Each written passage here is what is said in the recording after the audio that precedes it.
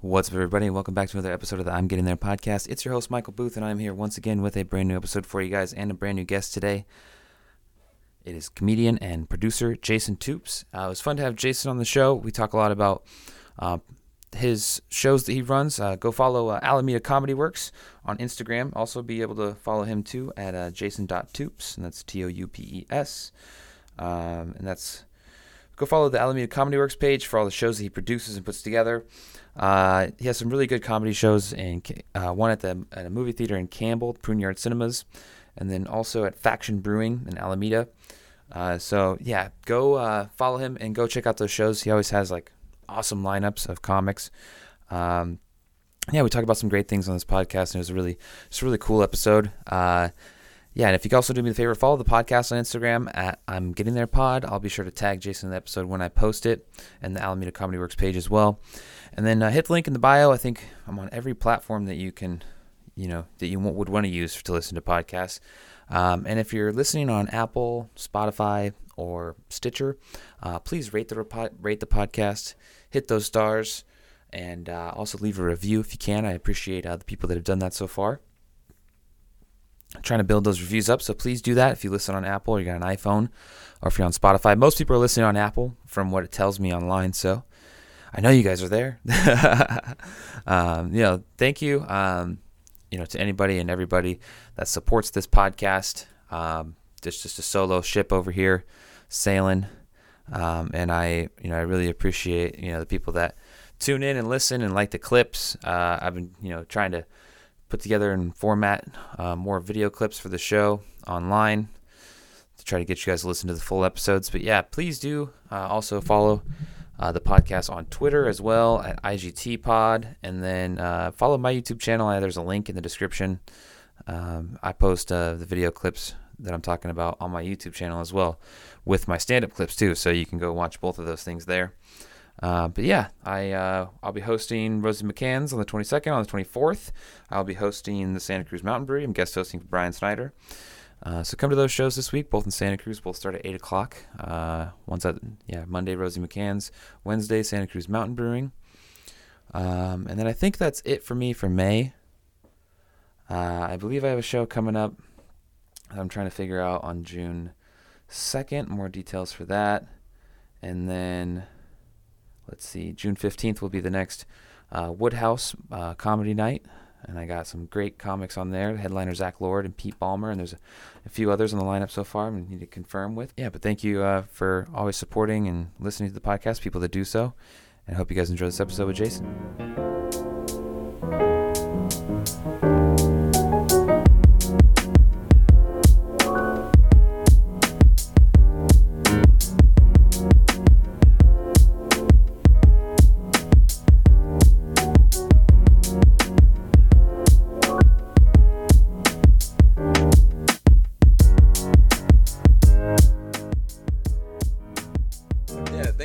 By the way, I appreciate you taking the time.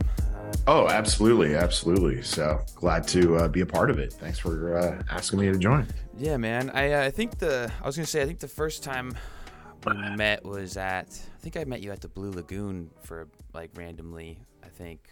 Okay. You came and did it. I think when Jorge was running it, and I think. Yeah, I didn't know who you were at the time, but I was just like, "What's up, dude? Like, how's it going?" Yeah. And then I saw you the other day at Roosters, and that was a really fun night, actually. That was an interesting night.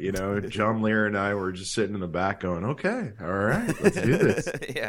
Yeah, those comps are funny, man. I mean, obviously it's, I look at it from a producer's perspective. They're just looking to generate ticket sales during the week, so. And for that, they're looking at it as like going, hey, let's make some money and see how many people these people can bring out and vote on in the next round and stuff like that. So, but yeah, that was a good night. I mean, Pat did a great job. She's so likable, and it doesn't necessarily matter how polished of a comedian you are necessarily on the nights like that. It's mostly your likability and how you succeed on that one night, than anything else. And, That's the thing. A lot of comedians, especially what I tell a lot of young comedians, that, you got to work on your likability. You got to connect early, and be a different voice in the room. If you can Yeah. be like that, you can really do amazing things. And especially when you're on a show that has, more than five people, you have to be different. You can't Hmm. sound like anybody else. So, Yeah, yeah. you're totally right in that. And yeah, going up like later in those lineups too, you really have to like try to outshine, Oh, yeah. so many other people. Like I think the other night I was at the Improv and I was like comic number 27 or something like that, I Hmm. think. Hmm.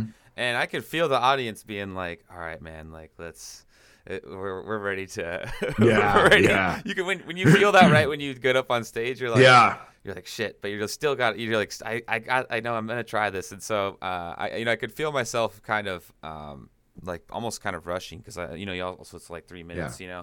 but I did have fun, and the notes that I did get was like my pacing like kind of like Hmm. relaxing a little bit, and I was like, yeah, Hmm. it's like you gotta still be able to do that even though you can feel all those things, all those Hmm. external variables, which Hmm. I do struggle with that, like in new rooms or places I haven't been.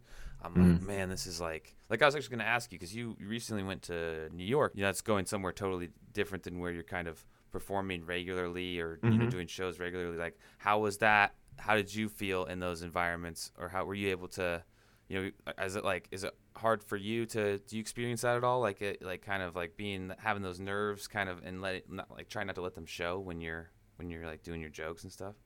Well, I've always been an energy guy, and that's always been my I was gonna thing, mention that too. Like Yeah, you're I always love to bring up the energy in the room. I've never had that, like, one of the greatest advices I've always had is you gotta have a good time. If you're not having a good time on stage, the audience is gonna pick up on that. And if you're not having fun, you're not having fun. I mean, and I know that if I'm in a funk or whatever, I'll divert, and I'll ask somebody to host a show or something like that. But about the New York trip, it was just amazing. For me, it was my vacation. It was going into those rooms and some of that. It was just like I was playing with house money. I didn't care. hmm I just had a good time. I just let it go. Most of the shows that I was on were on the smaller side, but I did do two shows in front of two pretty good size audiences. One at the Way Comedy Club on a Friday night. Oh, nice. We had 10 o'clock show. It was probably about 80 people paid. It was great. Audience was fantastic. I went up like second spot, and had a great time. Just absolutely just loved it. In the pocket the whole time. And it was interesting was the room wasn't air conditioned at all, and it was a very hot night in there, and wow, it was something else. But the audience itself, so I was lucky in that. But I did another spot at the stand, Oh, cool. Hell where, yeah. yeah, and I was the last comic of the night, and it was after midnight, and they'd already seen about 10 comics that were amazing. Punky Yeah. Johnson, Mark Norman, Oh, wow. Aaron Berg, and these are all people that are at the store. I mean, store, seller, the hmm whole nine yards. And I had to go up on them, and Yeah. I still brought the heat. And the thing was, I don't care whether I'm going up first or last. I'm still going to do what I'm going to do. But also I was in the room, and so I was doing a little crowd work to enable that connection, because my my advice for a lot of people is you got to connect with the crowd. If you do not connect in the crowd with like the first 30 seconds, you're going to be lost. And I also look at it this way too, is and this is the biggest thing I take away from New York City comics, is they're always in the room. I mean, literally on top of every little thing. Um, Last night, for example, I was doing my show in Alameda. We had 100 people, hmm and it was great. And I had a guy in the back of the room start yelling out stuff during my set, and I kind of let it go, but it threw me off for a second, because typically we don't get hecklers. In New York City, somebody would have been on top of this person the second a word was said, not even a laugh. And that was the whole thing, is being in the room. And that's what I'm learning about, is you just got to be in the room. And the more you're in the room, the better it is. And in New York City, I was just like, I started immediately doing crowd work and off the top of my set, and it was fun crowd work, and so everyone was responsive of it, and so I immediately got the connections, and I was doing callbacks jokes from earlier people's sets, so Nice. immediately goes, all right, because that's the one thing I notice in showcases a lot of times, and especially in the city, a lot of comedians are more worried about the hang in the back and, staying outside and watching the side, hanging out and, partaking in all sorts of activities. And they don't watch the show. And Yeah. so they'll get in, and if their stuff's not working, they'll start doing crowd work, and they'll ask the same questions that were asked earlier. And so the crowd's You can like, tell. where have you been? What's Yeah. going on here? And so I think it's one of those things as a comedian. It's best to, if you're going to be on the show, watch the show, see what the vibe is, not just before your set, but during all the sets, so you can have fun with everything. Yeah, I agree with you. Something I when I host, I try to do that because I feel like having a little, if you can have a little something to like maybe get another little laugh before you bring up the next person. Not do like a whole, not do material between people, but you know what I'm saying? Yeah. Like just being able to like kind of guide that transition or Oh comment on yeah. the last joke. I've been like just watching like other hosts, when you're on shows, like it's like, man, like that was a really good like creative callback that he just came up with. That's like, and it's like impressive to see people like be able to do that, and so that's something I've been focusing on. So that's really good like point to like take away, like when you're saying from New York, is like, yeah, like spend more time watching. That's Yeah. and you get to know people's sets, and it's like people actually are, a lot of people we hang around are funny, like, and Yeah. the people that you're on these shows with, it's like there's a reason there's that person's headlining the show. Like I did a show the other night with Mean Dave at the Cigar Lounge in San Love Jose. that guy. Yeah. Yeah, I mean Dave's awesome, and he had was Joe Klosek, I think, was a Mhm. headliner, Yeah, Joe. Yeah. and Great comic. dude, I've never seen like he like just took this like one little crowd work thing that he did and turned it into this whole like his whole set just became about this, like, and he just turned it, he like connected it to all these other things in the room. I was like, holy crap, like how like it was just like crazy to watch, and something that Nina G told me that he said was like thinking about your set in like islands, like Hmm. having your material in like these like islands that you can like Hmm. go to, and I thought Hmm. that that was a really interesting point of view, like in like looking at like what you're talking about, for because it's like he was up there for like a half hour. It's like, Hmm. man, I can't, like, I run out of stuff. I'm starting to like figure out that I run out of stuff at like 13 14 minutes right now is where Hmm. I'm at, Hmm. and like the Hmm. sets that I've gotten that are longer, I kind of Hmm. like, oh shit. Yeah. I kind of go, okay, I'm Yeah. Yeah, I mean, I think a lot of that has to come with the fact that, a guy like Joe has been doing comedy for so long. And when you have all those reps together, hmm and a lot of it just comes to the fact that like I mean, my guess is he's, you know, failed so many times that and you just get better and better with yeah. repetition, and you develop that ability to put those things together. hmm And so because comedy is a little bit like the movie Groundhog Day, where you just keep trying the Yeah, same wow, stuff, and whoa, then like you yeah. adjust a little bit and a little bit and a little bit, and you're just trying to find that winning formula. And um by the end you're and like just like yeah, yeah, slicing through it exactly. and like Yeah. playing And piano and doing all kinds of crazy shit. exactly. And you're developing new stuff, Yeah. and and it just has to come in time. I think a lot of, especially young comics, they get very impatient, and I think it's great to admire others and learn from others, but don't get jealous of people's successes, Yeah. because it's all unique. It really is. You can be a comedian I mean, my favorite comics are comics that have, I mean, I enjoy the Taylor Tomlinsons, and who are massive successes in early age. I mean, nothing but respect for all of them. And they have a story to tell that resonates with a lot of young people, and that's why they're successful. But some of my favorite success stories in comedy are comics that have been doing the road for 10, 20 years, and they finally, you know, Get like a got their big success. get a big pop and like Yeah, I mean, you look at, you know, Lewis Black, for oh dude, I love example. Lewis Black. He's like Yeah. one of the first people I saw when I was younger. I was like, this guy's fucking awesome. Like Hmm. he's amazing. Yeah. I mean, you can make arguments about Louis C.K. I mean, Louis basically, he had some limited success prior to the FX show with getting the pilot on HBO and having, certain stuff. But, Hmm. it wasn't until he just decided, hey, I'm really going to invest my time in movie making abilities and making this TV series with the Louis show, Hmm. and it totally changed the career around. Mark Maron, same thing. It wasn't until he got the podcast and Yeah. he rejuvenated his career. So I really look at stories like that and I'm like, all right, there's going to be ups and downs in this whole thing as you go. And, you know, being in the room, like, and having the ability like Joe does, where he can take just little things and make a joke out of it. I'm not there. I'll tell you that much. That sometimes that is, but a lot of times I'm not. But and that's impressive, and I Hmm. I love it. I love seeing that stuff too.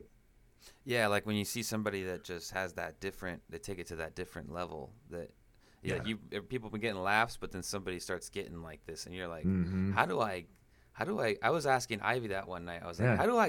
get, how do I get Mm-hmm. to that? Like, and Yeah. she's Yeah. like, I don't. She's like, I'm trying to do that too, dude. Like, I'm like, damn. Like, I'm like you. I'm like, that's just. It's like yeah, I just yeah, it's something to true like it's an admirable thing. Like when you're like, man, Well. like just you know the grind behind it. You can like Yeah. just the time spent. You're like, man, like and you don't even want to like. It was funny because me and Dave's like, don't talk to him, and I'm like, Yeah. I'm not gonna like go. I know better than to like like I try to because I'm already kind of a shy person. Like Yeah. I was I like don't think you're that shy, but I mean, okay. but I like just socially, like Yeah.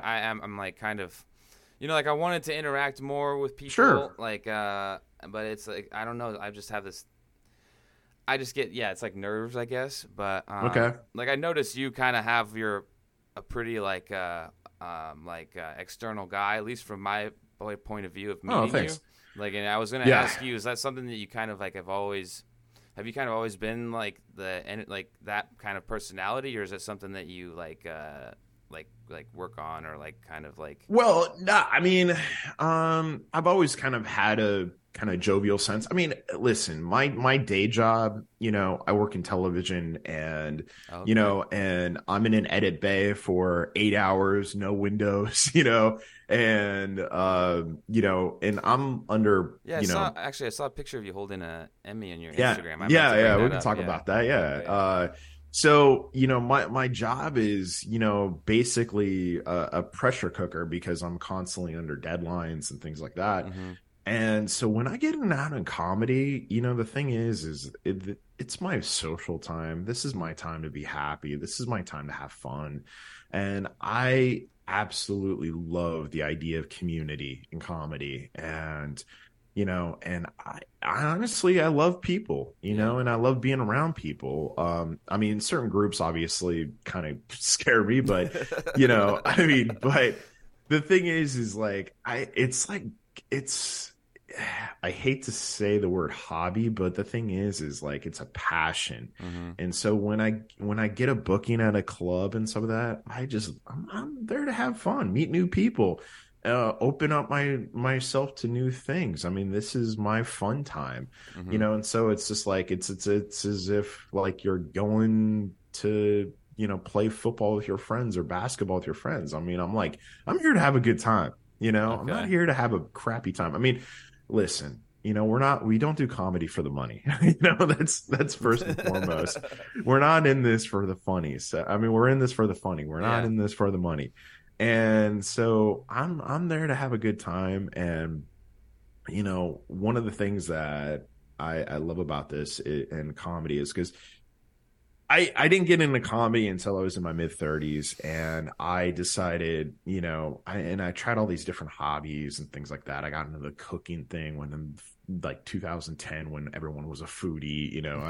I've been I've been doing the car thing, in which like everyone had a nice car, and I would go to do rallies and drives and meet up with car clubs. And I'll tell you this much: the people that I met in those scenes are not people I really identified with. But then when I started getting into comedy, I started meeting some of the best people I've ever met in my life, because they're all from different backgrounds. They're all from different walks of the earth. They Yeah. all have unique stories. They're genuine. That's the other thing too. I mean, yeah, there's a couple of fakers, but for the most part, the real genuine people, because I feel like as a comedian, you have to be almost in touch with your emotions to be really good. And you have to be in touch with being genuine on and off stage to be good. And that's the thing I love. And so I love getting to know people, Yeah. and in this industry too, it's your reputation is your currency, that if you have a good reputation and you're always working on it, and you're always, you know, um, you know, realizing where you're at, because I want to be known as a kind person. I want to be known as somebody who is a stellar producer, who's a genuine guy, Yeah. and at the end of the day, just easy to be, you know, easy to be around, So, Yeah. and I always love that. Yeah. Yeah. Those are all great. Those are all great things. I feel like I identify with a lot of that as well. It's like, And you do. Like the second I met you, you were like, "Hey, man, how's it going?" And when I saw your set at Roosters, I was really blown away. I was thanks, like, man. "Wow, this is awesome." I could hear you You know, be, laughing in the back at some of the stuff. I yeah. appreciate that. I was like, hell yeah, Oh, dude. absolutely. Yeah, that's what I'm really known for. I got the loudest laugh in comedy, I think.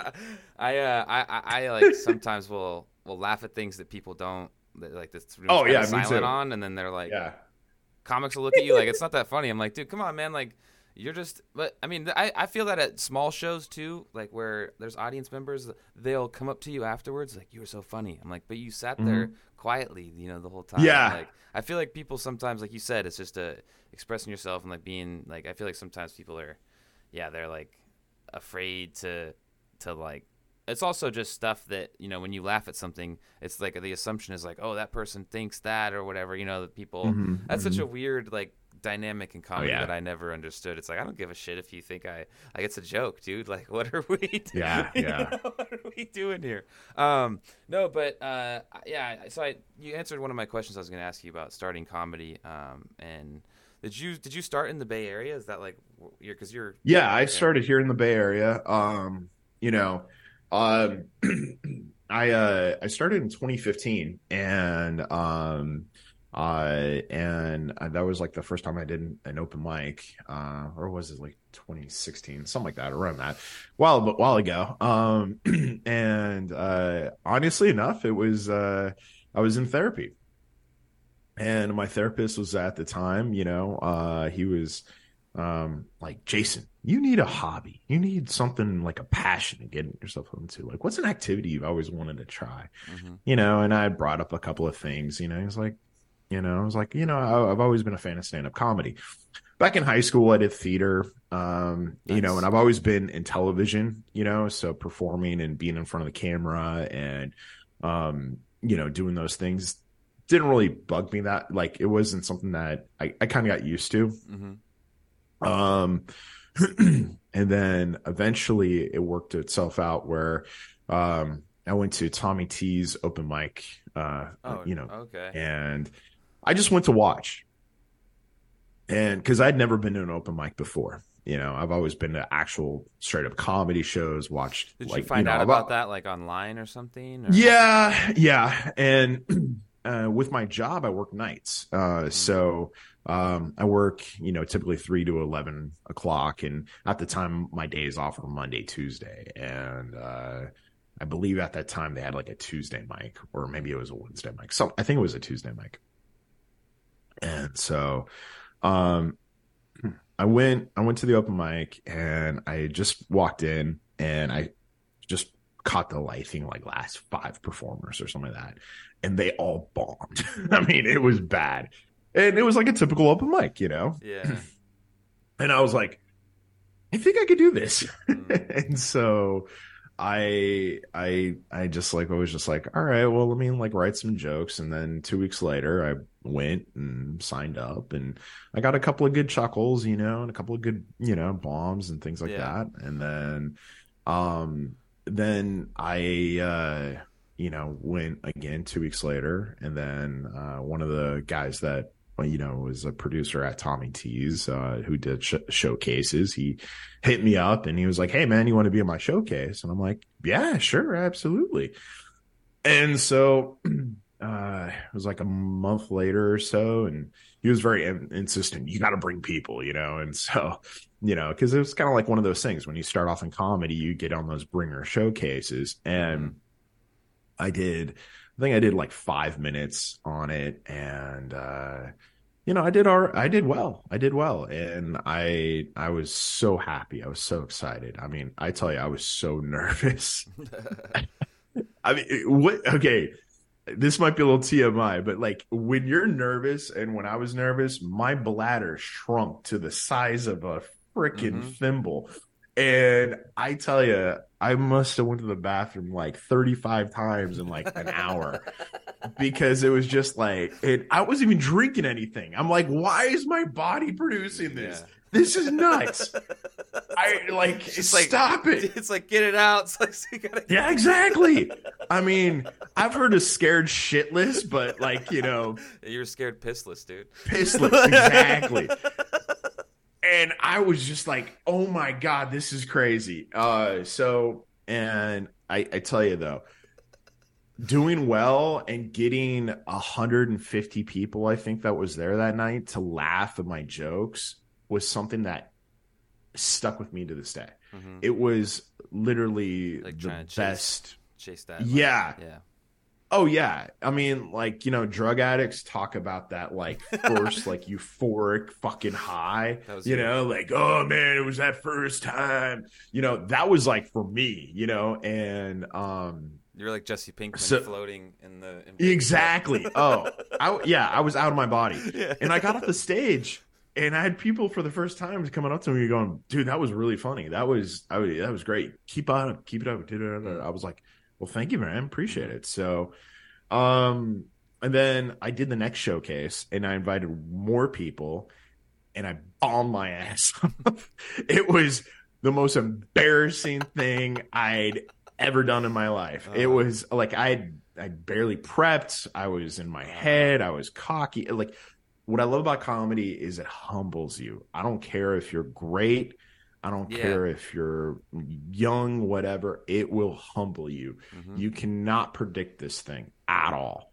And I basically, after that, I walked away for like 2 years, and I didn't go back to comedy. And because also same time too, I realized that my work life wasn't going to allow me to pursue it to the degree that I wanted to pursue it at.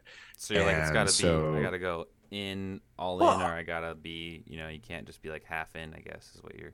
Yeah, well, because I work nights, and so you can't, if you work nights, you can't go to mics on a regular basis, like once a week when you're starting out. Whew, that's rough. Yeah. And then in 2018, found myself back in therapy, and my therapist was like, "Hey, what about that comedy thing? It really resonated with you." And I was like, "Yeah, I tried and stuff like that, but I don't, and I was describing them. And so, I found a workshop in San Francisco that, does comedy. And so I started picking up with that. And nice. That was different, and so comedy college, a lot of people have different opinions on it and stuff like that. And what for me, it was more or less, it was the discipline of going every week, writing every week, having a place where you could fail in almost a safe space, where, you go to open mics and stuff, and there'll be a comic in there that, we'll see and just like pull back and go, "Oh God, I don't," and so I need after you get off stage. Oh yeah, when you're brand new, that's kind of like that happened to me a few times when I was brand new, and I was like, dude, damn, like, okay, like, okay, like it was just kind of like, all right, I take that. and going into comedy college with my previous experience, kind of really helped me, kind of almost like I was walking in as almost an advanced student at the time because I'd already had some, stuff. And so it kind of gave me a little bit of the confidence, but also kind of, put it together because I was like just locked in and engaged. And I developed a new set and like it was really nice and tight. And so in 2018, that started. And then 2019, I really just pushed back all in and I decided, you know what, I really want to do my own comedy show. I really want to start getting into Okay. producing. I really Nice. wanted to, because also same time too in comedy, and this is what I tell a lot of people is you have to develop your own success. You have to develop your own, um, avenue in this game. I mean, Yeah. there's a couple of comedians that have done it without producing. My hat's off to you. That's Mm-hmm. awesome. But I don't have the time. I just simply don't have the time to go to mics every night, build the connections, Yeah. um, and so I was like, you know what, I'm going to produce my own show, and that's what I did. And so I reverse engineered my success within comedy. Yeah, I was gonna say like you, because I that was told to me early on as well, and I started like a show Yeah, like pretty like 6 months into doing it. And I didn't know what I was doing at all. Like I yeah. knew, like when you Mm-hmm. started producing, like was it like did you have was there people you kind of went to like to kind of like to ask for advice, or or did you just kind of started Yeah. it and go for it right away? Well, I went after a few people, and what I did was I started watching other people's shows. And there's Phil Griffiths out in Half Moon Bay. He does a show called at Hop Dogma, Mm-hmm. and I rode with a comic that was on his show, and he had Laurie Kilmartin, who's Conan O'Brien's head writer, nationally touring headliner, doing his bar show. Mm-hmm. And it's my first time seeing Chad Opitz and a couple of these other Oh, cats, and nice. it was amazing. And so what I ended up doing was I with him, I was like, all right, this is great. And so I talked to Phil and he gave me some really great advice about equipment and things like that. And I just kind of saw how it ran. And yeah, I was like, okay, this is what I want to do. So I went to Faction Brewing here in Alameda, and I went to Nice. a couple of other establishments as well. But Faction was just like, yeah, we like comedy. We've never really done a show here before. So what are you thinking? And my background in television allowed me to, I knew how to set up and run productions. I knew how to run cable. I knew how to run, some audio stuff and things like that. I've done a lot of live events on other Oh, situations. nice. So I kind of had that down, Yeah. and then the promotions angle and things like that. So everything that I've done in my life, in my previous life, from being a waiter and You were knowing kind of how to just just like talk to ready people, to fit yeah, into it. be a producer. Mm-hmm. Exactly. So, uh, That's cool. so yeah, Faction gave me my shot. Yeah, August of 2019, we had our first show. Nice. And I remember I was talking with the owner, and, when we first started talking, she was just like, yeah, okay, well, maybe you'll get like 50 people. And I remember our first show, we had 237 paid. Damn. And I was like, holy shit. You're like it's like an was it that Gordon it's like Hell's Kitchen where he like staffs the rest he like brings the people to the restaurant that's like not that busy. They're like Yeah. that's like what's going through my head right Yeah. now. Yeah. It's just Yeah. like Yeah. just like packing a place Yeah. out. I Damn. mean, Yeah, that's awesome. I was amazed. No, we were literally dragging chairs and some of Yeah, that, and we like had a great show.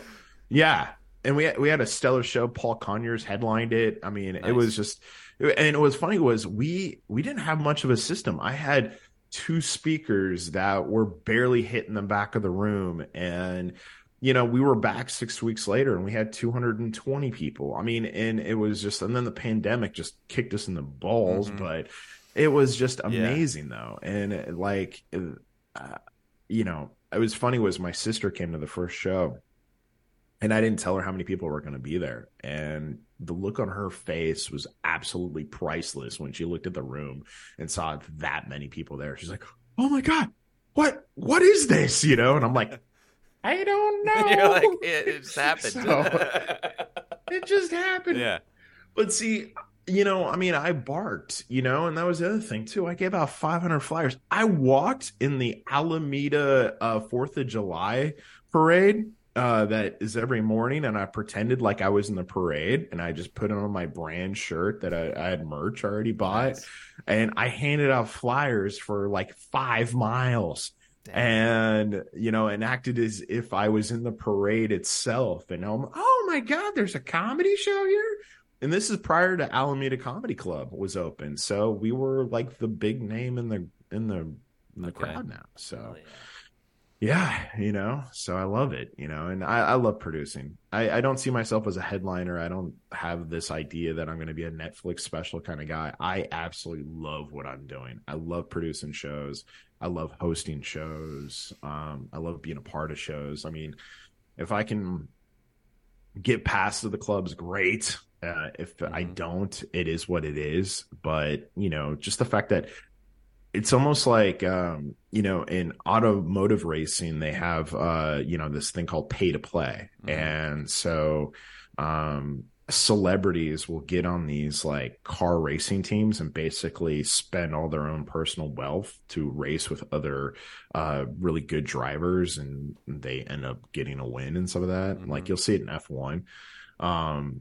It's kind of like that for me, where it's just like all my producing effort and all this other stuff. I get to work with the best comics I love to work with. They're all, you know, and it just makes me better, you know? Yeah. I mean, the rule of my show is like, I am the worst comic on my show. That's it. I always try to make everyone else on my show better than me. Yeah, I've had so other if I'm people's... hosting the show, everyone gets better than me, you know? And so as I get better, I want the show to get better. So yeah, I've had other so producers say similar things to me. Like, I wouldn't even book myself on this show, you know? Like, that's a common theme, I think, that I've heard. And it's been on this podcast. It's like it's a good mentality, I think, to have, because you're just saying you want your show to be the best. And it's like, you know, you got to... it's to say, it's like to put yourself always on there. It's like you're also... It's like, it's like a... That'd be like an ego thing a little bit. But it's like, you know, too, you want to... Yeah, you just want to have the best and build the best community with the people that you have. And I see your lineups. Your lineups are freaking fire every time. Like, I'm always like, dang, man, like, this guy's always getting like these people on these shows all together. Like it's like each one of these people I feel like could, like, you know, be in any sort of spot on the show sometimes. And it's like, yeah, you're doing a great job, dude. I really like. I look to your like promotion stuff sometimes, and I'm like, I see thanks. you with flyers, and I'm like, dude, I'm out there like trying to do that too. Like, do you like? Actually, hold on. I should before I do that, I noticed the Zoom's about to kick us out. I'm gonna add you to another Zoom call so we can finish the. Hell yeah! Sorry about that. Hell yeah! My roommate also hooked it up with a coffee. I had to run and grab that real quick. Yeah, I opted for my pre-workout. Oh, there you go. Caffeine. So. Well, I tell you, I mean, you know, after shows, I mean, let me ask you some questions. After shows, do you find yourself ever having like a come down where you fall into like a kind of like this little malaise of depression, or just kind of like it's kind of like a mix of exhaustion and then just overabundance of like just nerves finally coming out, where your body and mentally, emotionally, and physically, you're just like, and all you want to do is just like lay in bed and watch fucking YouTube clips or something. Yeah, like I definitely, because I struggle also with just like being like after a show, like people coming up to talk, and like I kind of struggle with just like, because I immediately go into like put stuff away mode, like, and I have to stop myself from doing that, because I need to be like talking to people and like ask them how the show was, and like. Yeah. And so like I try to I guess I struggle with that, as opposed to like trying to get myself like get stuff away and get upstairs and get out into, you know, and get out of the venue. And so yeah, I do fall into that though. When I get home, I just can't fall asleep, because I guess I'm just like I'll just sit there and I'll just think about every little thing that I'm like, oh man, like there was that. Like next time I need to, Mhm. I'm always thinking about how to make it better in my head, and I just need to. I just like struggle to I like. love hearing I that. struggle I to. love I hearing struggle to that. stop like thinking about it. I'm just like I need to stop thinking about this. Like it's over. It happened. Okay. All right. Like and No, actually, you know what, dude? That's a great take, it's dude. like I fuck. really honestly, It's like it's over, dude. You can't no, change it. You're like it happened. Whatever happened happened. You're like, but next time. I get it. No, that sounds like a producer. That sounds like a good producer right there. No, Thank seriously, you. because you're looking at how to make it Yeah. better. That is fantastic. I mean, if you're walking away with a show and you're oblivious and you're just seeing either the numbers of like how many ticket sales you have and that's your judgment. My I honestly the box office for me like it's a nice op it's the net result which is really nice, Mm-hmm. but the quality of show, customers first, always. Audiences first, always. If you put the venue first or the comics first, you're gonna not necessarily have a winning formula for success. You have to put the audience first. I want every single audience member to walk away going, "Holy shit! I want to tell everybody that I know about this That's always show. like the best. I want Yeah. everybody to go, yeah, I'll tell you this much. So my Prune Yard Showdown in Campbell that I've been running since August of Is that the one 2021 at the every movie month, theater? and it is. Okay. I run a survey at the show, Oh, nice. and we had, I for months I was compiling lists and some of that, and so I had over 800 survey results, and I compiled the data, and it showed that 35% of my audience was from word of mouth. And that is great. And it's been just getting bigger and bigger and That's bigger. awesome. So the Yeah. fact that, yeah. And so when people are talking about your stuff and going, wow, that was unbelievable. I had a great time. Mm-hmm. It wasn't super expensive. The comics were really funny. I didn't know exactly who they were, but they were really cool. I like this person, I like that person. And that's one thing that I always suggest too is, always consider yourself producing diverse lineups. You know, don't have similar styles on the Mm-hmm. show, and also give people a different change of pace, and Yeah, I try to and I'll do tell you that. this. It's like I try to like well, that's what's what brings Yeah. back to what you're saying about watching shows. Like I Hmm. like that's part of the like I'm not attached to any particular scene because I live down here in Marina, like by Monterey, and I Hmm. guess Santa Cruz Yeah. is like where most people associate me with. But like I spend a lot of time in Santa Cruz, but also I'll Hmm. go to like the South Bay, and like last night I went up with a friend and we did the Slate open mic, and then I was like I went over and said Oh, I went okay. over Yeah. and Yeah. said what's up to some people at the Milk Bar. I've never been there before, so I was just like, seeing what's Yeah. up and just saying hi to people and like Hmm. just I'm trying to get out more. Like I was doing show. I went and did a show with Xander like down in Slow and got to Yeah. meet those people down there like Ernie and Rick and like those guys are. It's just like Hmm. getting Yeah. Great guys. just like getting like getting out and getting to like meet other comics and other people. I feel like the bigger your network becomes of like being able to pull people into your show. And if you have a good show, like you're obviously you got multiple that you can pull all these people into, and it's like those people also do word of mouth to other people. Hmm. I'm sure that you get tapped in just deeper Yep. and deeper to other people. Like I'm all like Yeah. I'm always like trying to like just see if I can get like and people. What's also cool too is people are like, hey man, I really liked so and so. Can you like people at the bar will tell me that they'll be like, hey, when's so and so coming back to the basement? And it's like that's awesome. Thank you for telling me that. Like I'll that's Hmm. like like Yeah. you like them. I'm gonna bring those people back. And so yeah, that's really cool to hear that it's like that Sure. much of word of mouth is and that you're able to like just keep like just tapping into to more and more people. That's Yeah, I mean it's and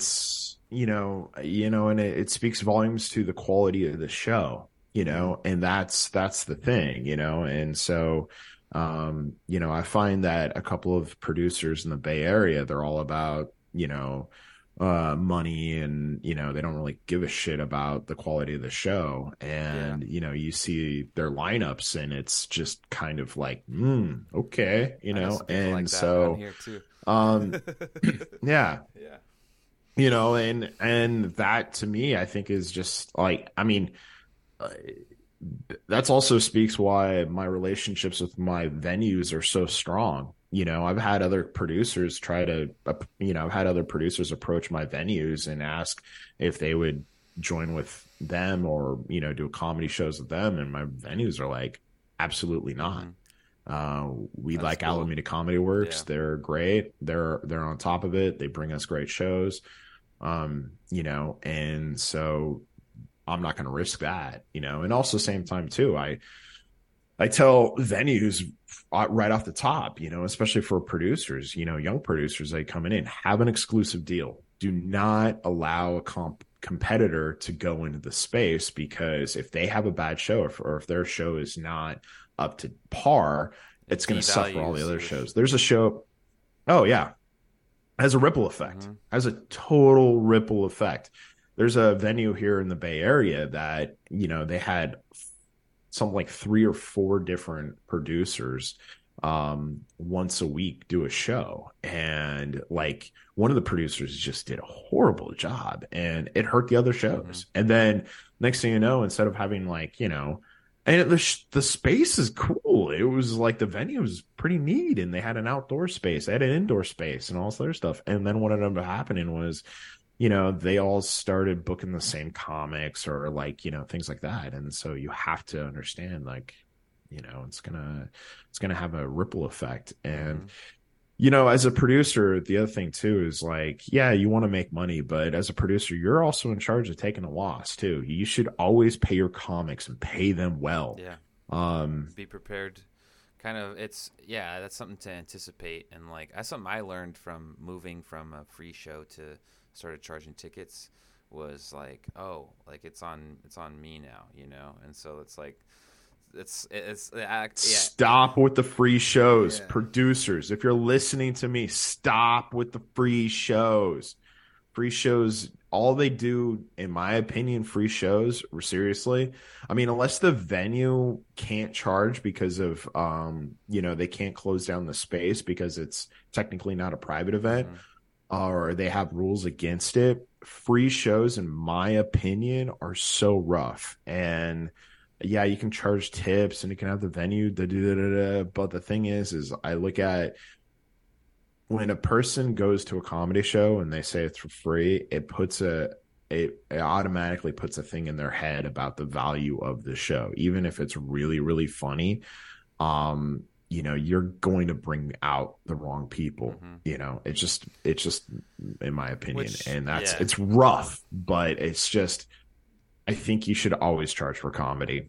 Whether it's $5 or $10 or 20 or 30, I always think you should charge for a comedy show. And it was like something that I guess I was like kind of nervous to do, just, and didn't really have any sort of understanding. Because, like when I started producing a show, it was like, we were at an open mic and it was like, we should like there's no like comedy where we're at. And so I, just went and asked this venue, same process, like similar to what you're saying. They were like, want to do comedy. But then it was like, I only knew like the people that were at the open mic. And so it was like, well, what do we, Oh yeah. and so yeah. you're like, let's just go do, and then it wasn't until I started, like, I started meeting like people in other scenes, and then they're like, I remember getting like, man, you should charge for this. It's so cool. And kind of listening to that and being like, yeah, but how do I, like, is it downstairs? And I'm like, what? Then I need another person. They're like, well, figure it out. And I'm like, yeah. And I just kind of never like, there was one point where I was just like, I just didn't have, I guess, like the confidence or like just the understanding of what I was even doing. And then kind of once I, just kind of trial and error, it's like, okay, now, yeah. And then the difference between like a free show and charging has been so much. Like the audience is like they're there for the show, they're there on Mm-hmm. time. I'm not like Mm-hmm. trying to like corral people, like come down to the basement, like Mm-hmm. let's start this thing, you know. Mm-hmm. So yeah, all that stuff has been like, the difference has been amazing, and the quality of like just the audience too, and like it's been really fun. Like, You got to look at it this way, man. You're it's almost like farming. mm-hmm, It's a weird kind of thing. You're planting a seed, but it's not a seed of like a crop that just grows in a year. It's like an orchard, mm-hmm, where you have to, it's like a tree. A tree takes years to grow unless it's fucking bamboo. mm-hmm, But a tree like, that gives off fruits or nuts, it takes years to get that back in the harvest. And so you got to learn that the process of this, there's no, I mean, the way you learn is by asking mm-hmm. questions, experiencing these things, looking at other people and admiring what they are doing and saying, how can I replicate that? And how can they help me get to where I need to go? And I've been lucky enough where I've been able to get in the ears of a lot of people that I admire and I look up to and give me some really sound advice. I've taken my life experiences of other stuff and applied them here, Mm-hmm. to my shows. And so, now it's helping me get nationally touring headliners. I mean, I'll tell you the Rich Voss story, which like, a lot of people are like, how the hell did you get Rich Voss? What the hell happened there? What is up? Yeah. That's amazing. Did you email him? Did you DM him? What's up? So, Rich Voss, for people who don't know, it's worth a YouTube, worth a Google. Oh, yeah. Uh, yeah, great comedian, has 6 comedy specials, HBO, Comedy Central, NBC. He's been on TV hundreds of times. He was on NBC's Got America, or NBC's Last Comic Standing, and so Rich, he came up in the New York crew, Patrice O'Neill, Jim Norton, Louis C.K., Bill Burr, like those are all his buddies, and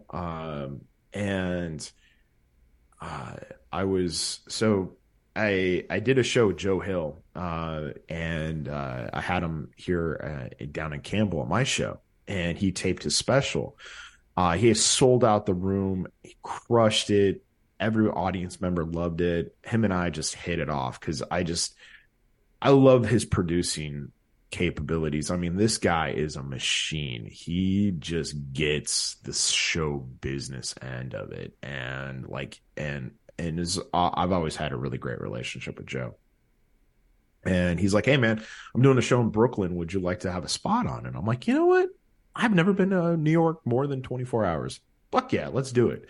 So I flew into New York City, and I was going through a real rough patch in my life at that point. I had just broken up with my girlfriend. I was really depressed. I was just kind of not myself. I almost canceled the trip. I just didn't feel like going. Mm-hmm. And I was trying to bring people to come with me and no one could make the trip. And like, I just felt like, oh man, this is going to suck and all this other stuff. And I land at the airport. It's like, it's around 11:30, 11 o'clock. And then it's also hot as hell in New York City. And it's like maybe 80 degrees out. 80 degrees out at 11 o'clock in New York City is actually one of the coolest fucking things on the planet, I want to say, because everybody is alive. New York City is an amazing city, especially Manhattan, Greenwich Village.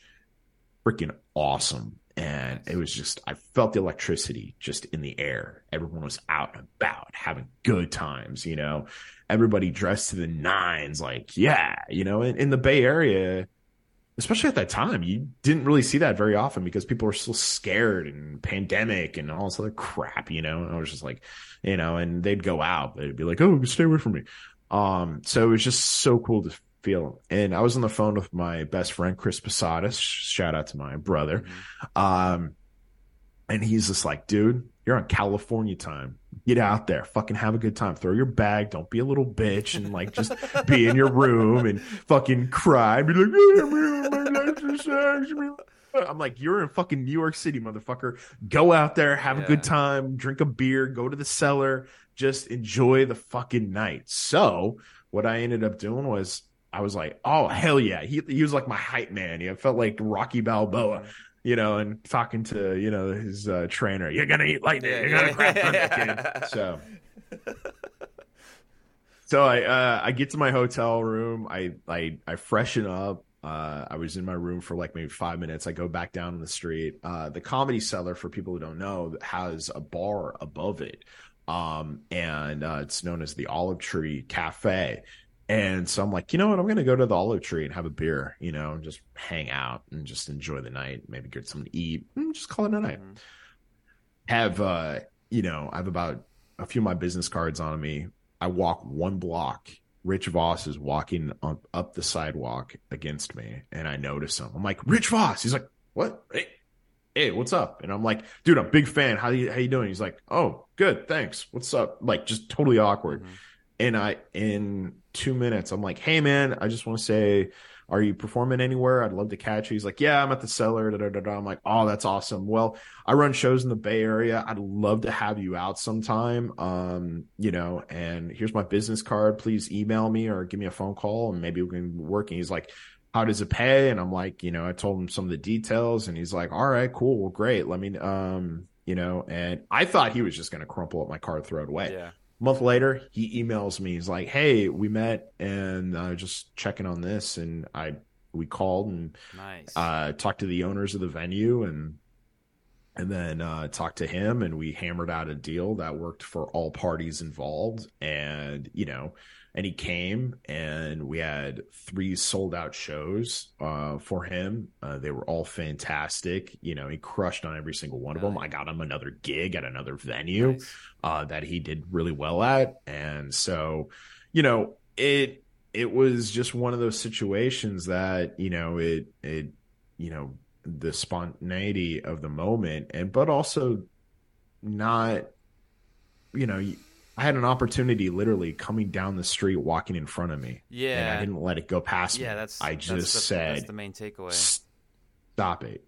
Like Wayne Gretzky says, you miss all the shots you don't take. Yeah, like that's so cool, man. Like you're like, you're at the, you're literally, that's just like, that's a sick story, dude. Just like, it's yeah.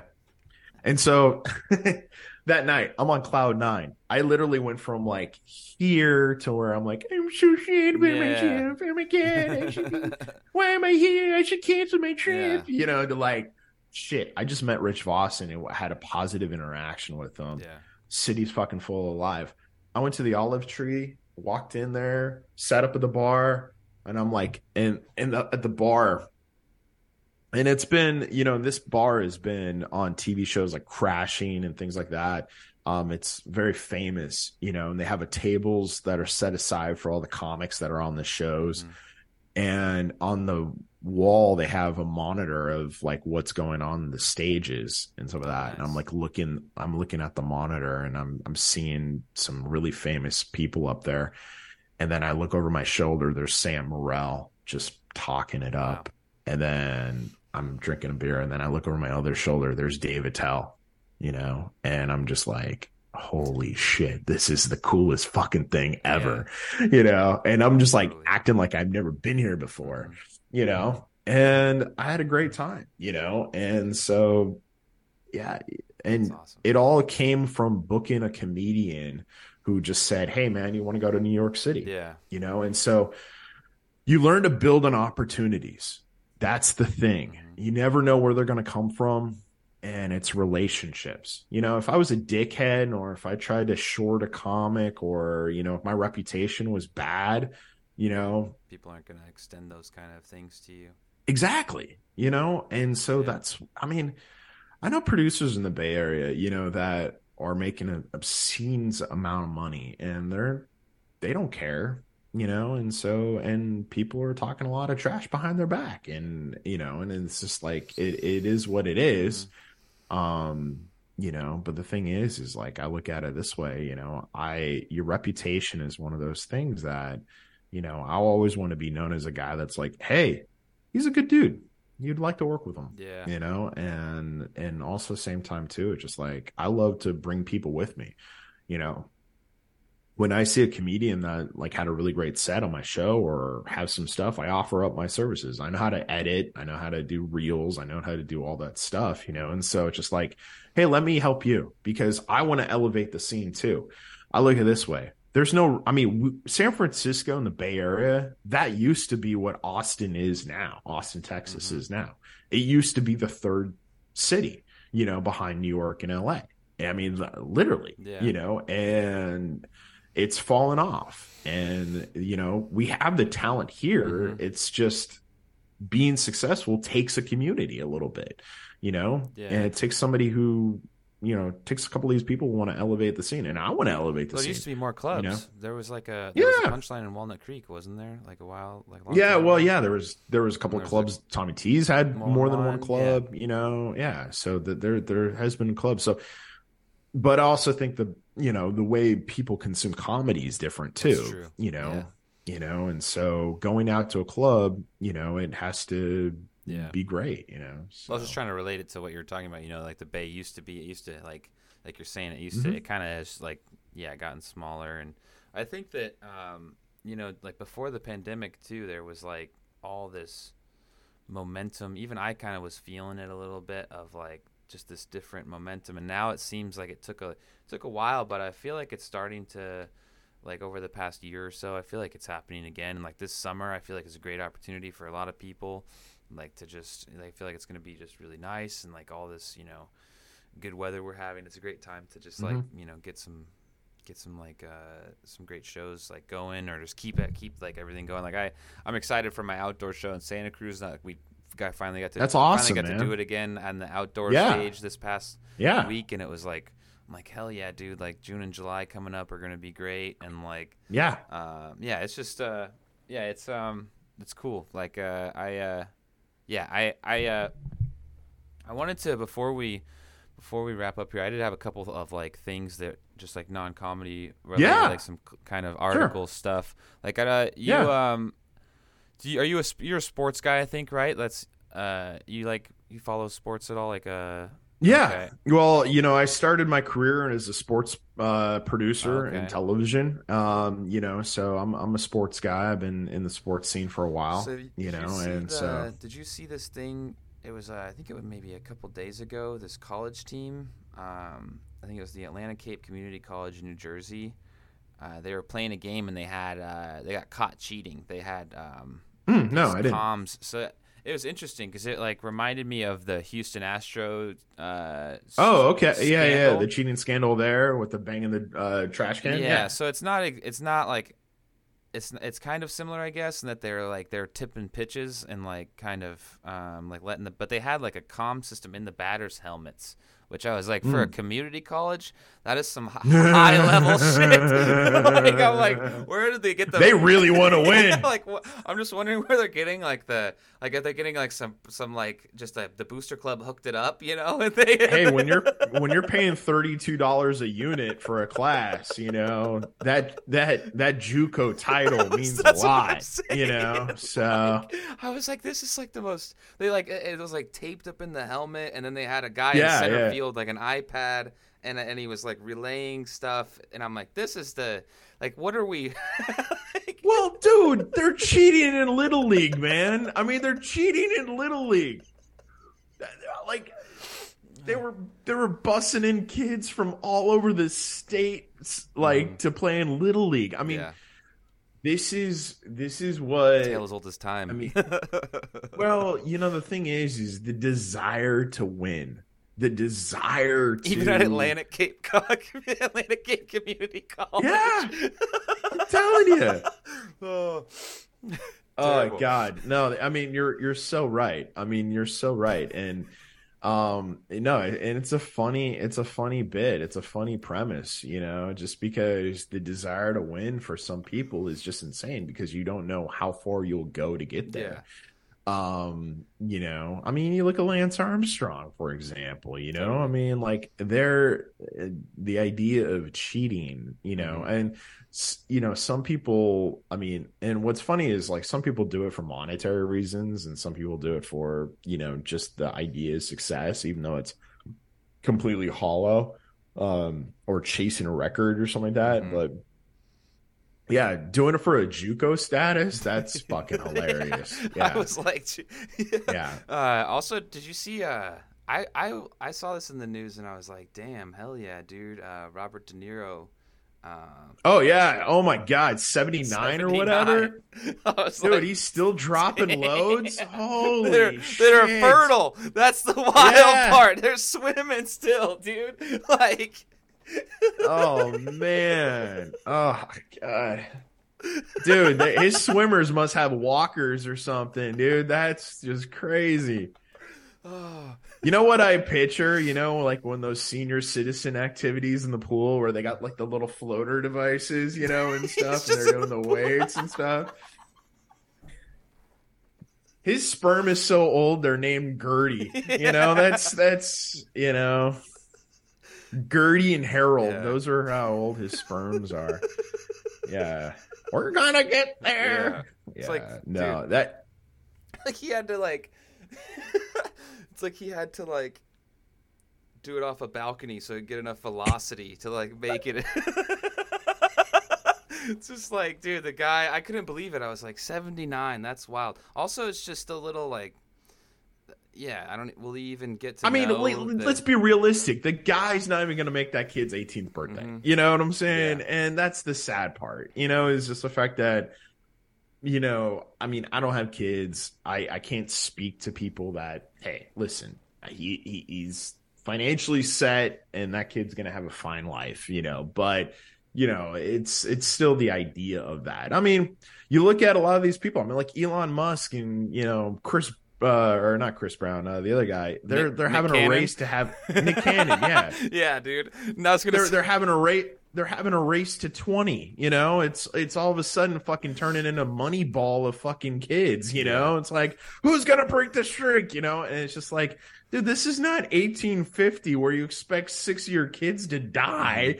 You know, and hey, whatever. That's that. They are what they are. They're doing what they're doing. But I mean, it's just like any kid who has a bad relationship with their parents, you know, and it's just like the idea that you're sharing all this time with like, you know, hey, whatever, you Yeah, I know, just but wonder, like, it's do you think, do you think Dick Van Dyke watched that and was like, I wonder if I could like, wonder if I could get, wonder if I oh, could I'm still. He's like 97, 98. hey man, Dude, who knows? he's still Who driving. knows? There was a video of him. He got in a car accident the other day, and I was like, "That dude is driving a car on his own still." That like blew my mind. I was like, Dude, you can't tell an old person not to drive. Yeah. I mean that is one of the I mean, I would funniest. just. He should just have a driver mean, though. It's like the dude is. That's like. oh, I The know, dude is a yeah. legend. It's like. Yeah, I yeah, don't know. no, it.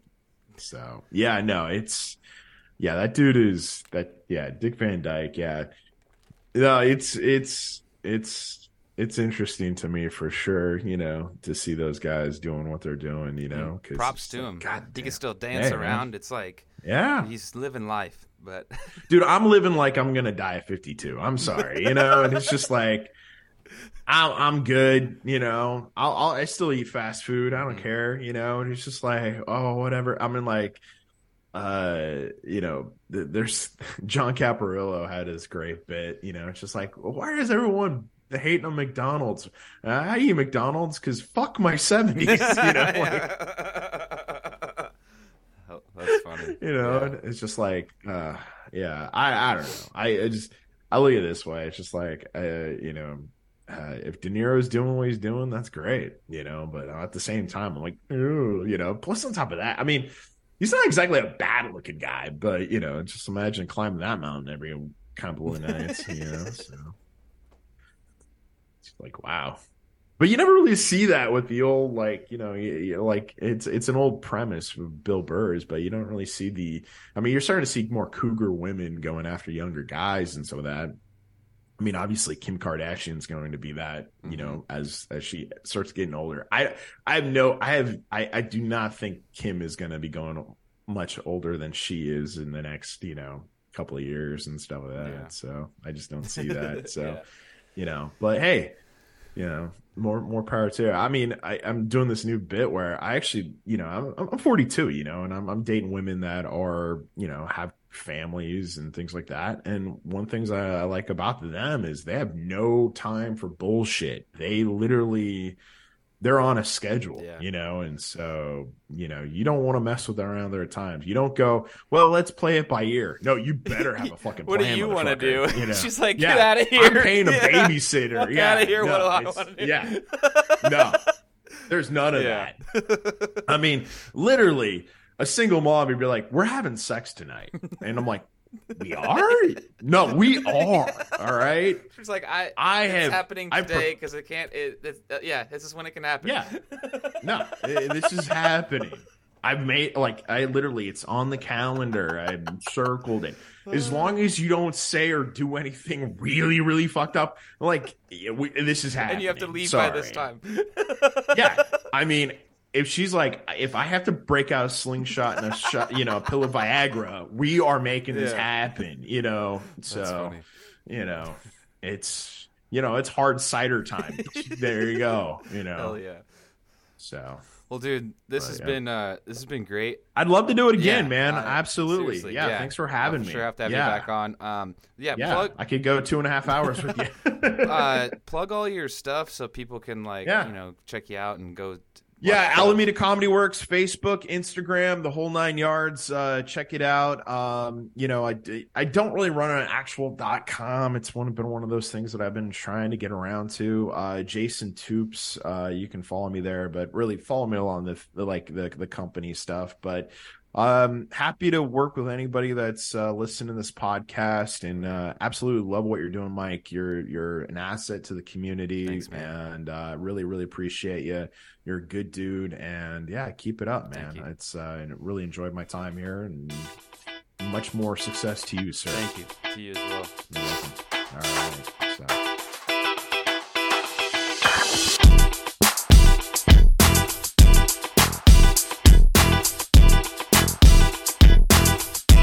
Hey everybody, thank you so much for listening to the podcast. Please make sure to like and subscribe on any platform you're on right now, and head over to Instagram or Facebook. Give the page at I'm Getting There Pod a follow to continue to stay updated on this, and we'll see you next time.